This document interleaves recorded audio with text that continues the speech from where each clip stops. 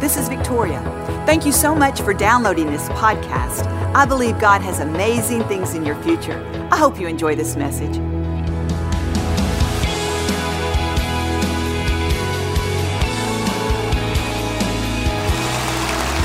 I want to encourage us all today to be bucket fillers.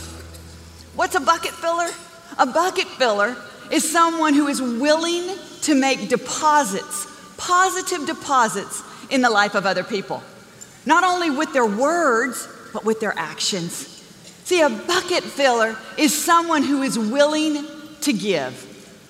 There's too many bucket dippers in this world. Too many bucket dippers. What's a bucket dipper? A bucket dipper is someone who dips out of the emotional bank of others with harsh words and criticism. Someone who dips out of the life of other people. You see, the thing about bucket dippers don't even realize that they're depleting their own bucket. You see, when you fill other people's buckets, you'll have your bucket filled. We want to be bucket fillers. We have tremendous power and influence with our words. Listen to what it says in Ephesians 4:29. It says, "Let no unwholesome talk come out of your mouth, but only what is helpful for building others up, for benefiting the hearer, for extending grace to those other people, for building people up." You see, it is up to us. It starts with us. We can be the builders. We can be the one to churn this thing around. We don't have to go with the flow, but we can swim upstream because we have God on the inside of us. But we have to make a decision that we're going to be builders.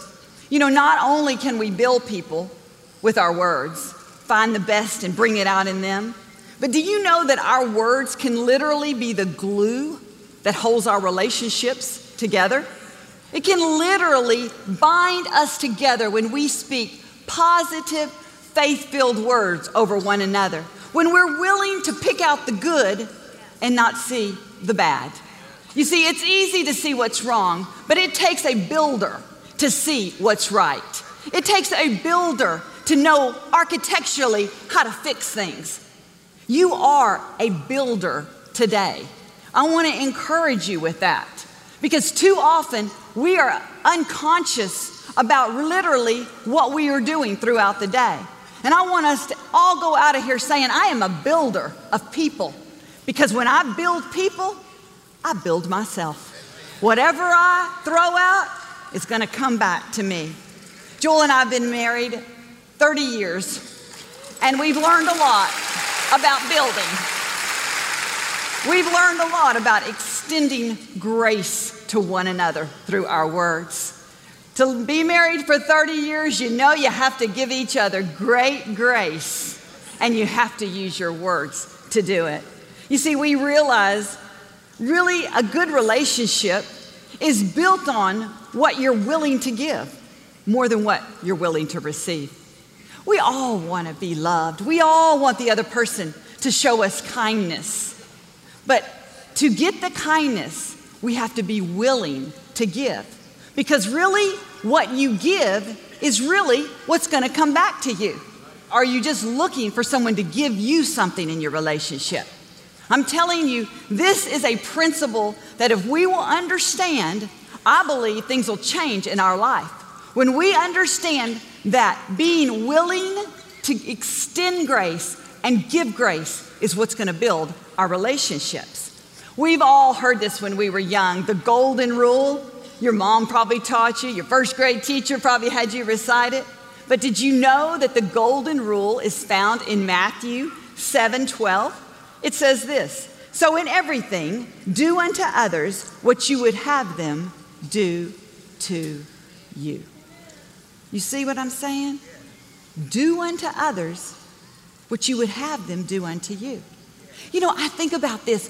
When you go buy a shirt or you're going to go buy an outfit at the store, you don't just run into the store and blindly grab something, pay for it, run out the door, and put it on. No, you choose wisely. You go in, you look at the clothes, you decide what's going to work for you, what will be the best for you. You take time and effort. You buy those clothes, you take them home, and you put them on. You take time to clothe yourself. I want to encourage us to take the same time to choose wisely the words that we speak out of our mouth. Because the truth is this, we're going to wear those words. We are going to be a product of what we say. We are going to eat from the fruit of our lips. You know, sometimes we just throw caution to the wind, not thinking it's going to affect us. But can I tell you, what you say is going to affect you. Now, I have to admit this. When I was a young bride and I first married Joel 30 years ago, I didn't weigh my words. I wasn't putting the glue on my relationship like I should have. I'll never forget this. God spoke to me one day and he said, Victoria, he said, if you don't begin to choose your words wisely, you're going to be sorry.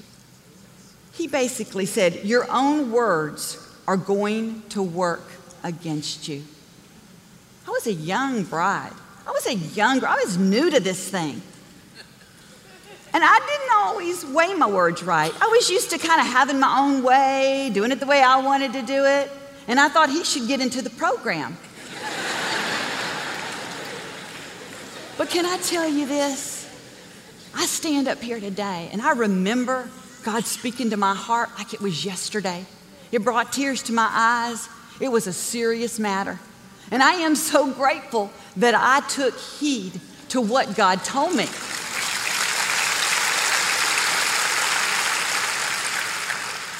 I began to think about what I was building. I began to think about the grace that I was extending. You see, I wanted a man that was successful. I wanted a man that believed in himself, that had confidence. I wanted to be the buoy that pushed him up, not the anchor that pulled him down. I began to say what I wanted, not what I saw or what I thought I saw. I began to see the good and bring out the good.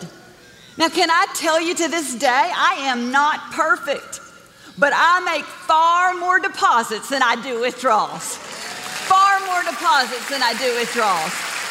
It's kind of like your bank account. If you keep writing those checks, you're going to go bankrupt. You got to put checks in. You got to fill that account before you think about pulling anything out. So today, I just want to encourage every one of us. We can create a life that we want with the words that we speak. If you want grace, you better extend grace because we're all becoming. I think about Peter. He was a disciple of Jesus. He walked with Jesus.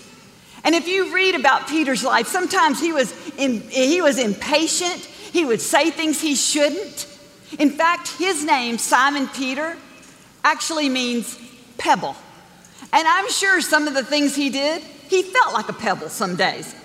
But you know what? He was Jesus' disciple. And Jesus said, Peter, you're a rock.